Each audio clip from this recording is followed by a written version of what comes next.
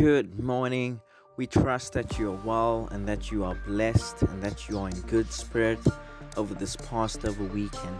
This morning, we're once more going to be blessed by a powerful and wonderful word, our senior pastor, Pastor Melvin Prince, as he minister about our God, our Savior, our true Savior that has risen from the dead. May you be blessed this morning. May you be edified this morning. And may you walk out here victorious and celebrate the life of our King, our Savior, our God, Jesus Christ. Go ahead, drive the nails in my hands, let me where you stand. Go ahead and say it isn't me. The day will come when you will see. 'Cause I'll rise again. Ain't no power on earth can tie me down. Yes, I'll rise again. Death can't keep me in the ground. Good morning, beloved, and greetings to you all in the wonderful name of our Lord Jesus Christ on this, the Lord's Day. I must say that you are dearly missed, and it seems like we are going to have to do technology a little bit longer than anticipated. But I must really commend you for embracing technology as a vehicle to receive the word of the Lord. Jesus Christ has died, but he not only died, he also rose again. And so this morning's message is about the resurrection, but more specifically, the profound effect the resurrection had on the Apostle Paul himself.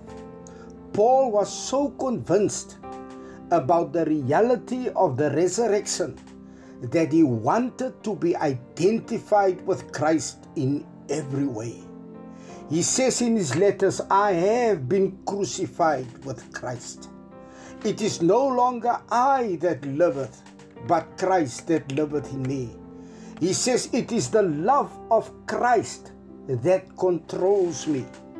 In his letters, we not only see the importance of the resurrection, but also the effect of the resurrection on the Apostle Paul himself. Look how in 1 Corinthians 15, he shows us that if Christ is not risen, then your preaching is in vain and your faith is empty. If Christ is not risen, your faith is futile and you are all still in your sins. And then he goes about to show you that how Christ, after he has died, has appeared to so many. He says in 1 Corinthians chapter 15, he says first to Peter, then to the 12. Then he says to more than 500 people. Then he says Christ also appeared to James, which is the Lord's brother. And then all the apostles. Then Paul, he says, last of all, he has also appeared to me. And we know that encounter in Acts chapter 9, where the risen Christ appeared to the Apostle Paul on the road of Damascus. Paul was so convinced about the resurrection from the dead that he was willing to suffer hardship and even death if necessary. Therefore, in Acts chapter 23, when he appeared before the Sanhedrin, and the Sadducees are there, and the Pharisees are there, the Paul shouted out in Acts 23 verse 6, he says, I am a Pharisee the son of a Pharisee. He says, I am on trial for the hope and the resurrection from the dead. And I've chosen this morning as my text 1 Corinthians chapter 15 from verse 19 and verse 32. And I've taken excerpts from those so that I can read it to you, how the Apostle Paul is going to show us, if there is no resurrection, what life would be like. He says in 1 Corinthians chapter 15 and from verse 19, he says, if in Christ we have hope in this life only, we are of all people most to be pitied. He says, why are we in danger every hour? I protest, brothers, by the boasting in you which I have in Christ Jesus our Lord, I die every day. What do I gain? Humbly or humanly speaking, I fought with beasts at Ephesus. If the dead are not raised, let us eat and drink, for tomorrow we die. But in fact, Christ was raised from the dead, the first fruits of those who have fallen asleep. And so the point that the Apostle Paul wants to make, why would he be going through so much suffering and pain and near close to death and being stoned if Christ was not risen from the dead? Then he of all people is most to be pitiable. And that is what he's showing us, that if there's no resurrection, then we are most of all people most to be pitied. For example, the Apostle Paul looks at all the dangers he willingly faced. He says in 1 Corinthians 15:30, he says, why are we also in danger every hour?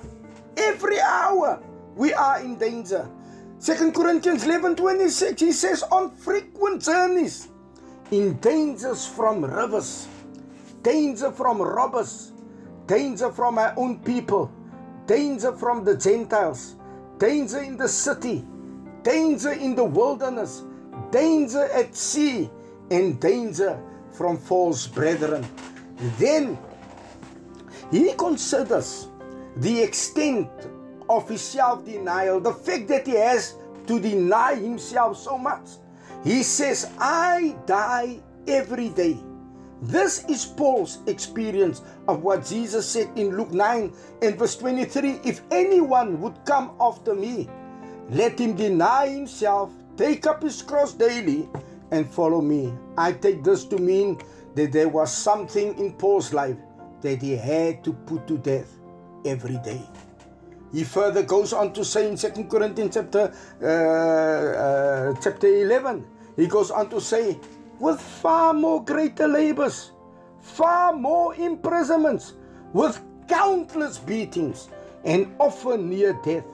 5 times I received at the hands of the Jews 40 lashes less one. 3 times I was beaten with rods. Once I was stoned. 3 times I was shipwrecked.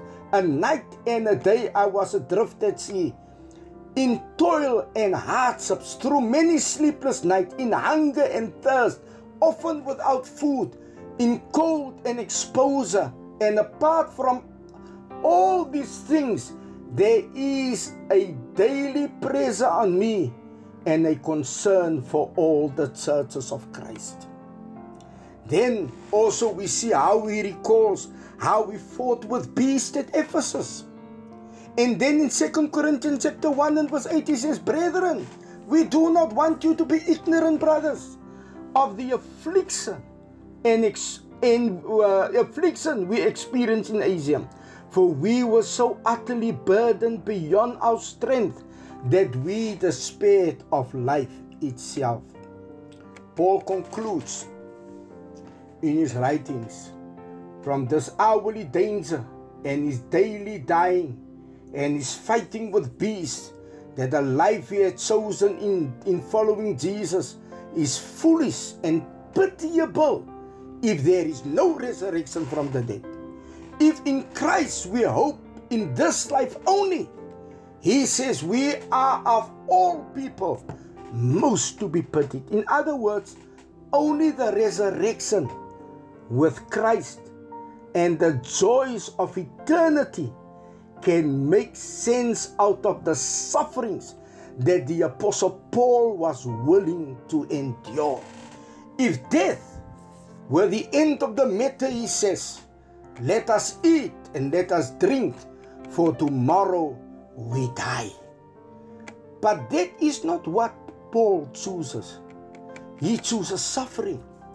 When Ananias came to him at his conversion with the words from the Lord Jesus, I will show him how much he must suffer for my name's sake. And Paul accepted this part of his calling. Suffer he must. How could Paul do it? What was the source of this radical obedience? Why would Paul go through all this if there is no resurrection? If there is nothing, then everything is in vain. Nothing has no meaning. Life has no meaning. Let us rather than be merry and drink, and for tomorrow we die and then we are no more. Why would the Apostle Paul go through all that pain and suffering? The answer to that is the resurrection. In 1 Corinthians 15, Paul is so convinced. He says in the 20th verse, he says, but in fact, this is a fact, that Christ has been raised from the dead, the first fruits of those who have fallen asleep. In other words, Christ was raised, and I will be raised with him. Therefore, nothing suffered for Christ is in vain. That you find in 1 Corinthians 15 and 58. The hope of the resurrection radically changed the Apostle Paul's way of living. It freed him from materialism and consumerism. It gave him the power to go without things that many feel they must have in this life. For example, though he had a right to marry, he renounced that pleasure because he was called to bear so much suffering. This he did because of the resurrection. This is the way Jesus said, the hope of the resurrection is supposed to change our behavior. For example, he told us to invite people or to do good to people without ever looking payback in this life. How are we to be motivated to do this? What would motivate us to do things without repayment? Look what Jesus says in Luke 14 verse 14. He says, you will be repaid at the resurrection of the just. I am lifted and my heart is encouraged. Your doing good is not in vain. You will be rewarded and repaid, Jesus said, at the resurrection of the just. This is a radical call for us to look hard at our present lives, to see perhaps if they are shaped by the hope of the resurrection. Do we make decisions on the basis of gain in this world or gain in the next? Do we take risk for love's sake that can only be explained as wise if there is resurrection? Some of us are growing older. We can no longer do what we used to do. Do we lose heart? When our bodies give way to the aging process and we have to admit that we will never do certain things again? Or do we look to the resurrection and take heart and are encouraged? Look what the Apostle Paul says, for we do not lose heart. Though our outer self is wasting away, our inner self is being renewed day by day. For this light momentary affliction is preparing for us an eternal weight of glory beyond comparison. Our hymn writers so adequately put it into words for us. This glorious first day of the week in which Christ rose from the dead. When they have risen up from the grave, he arose with a mighty triumph over his foes. He arose a victor from the dark domain, and he lives forever with his saints to reign. He arose, hallelujah. Christ arose. Beloved, let us receive the Lord's blessing this morning. The Lord bless you and keep you. The Lord make his face shine upon you and be gracious to you. The Lord lift up his countenance to you and give you his peace. In Hebrew it would says, Yavarerecha Adonai vayesmarecha, Yaer Adonai panafilecha vekoneka, Yese Adonai panafilecha v'yasem lecha shalom. The Lord bless you.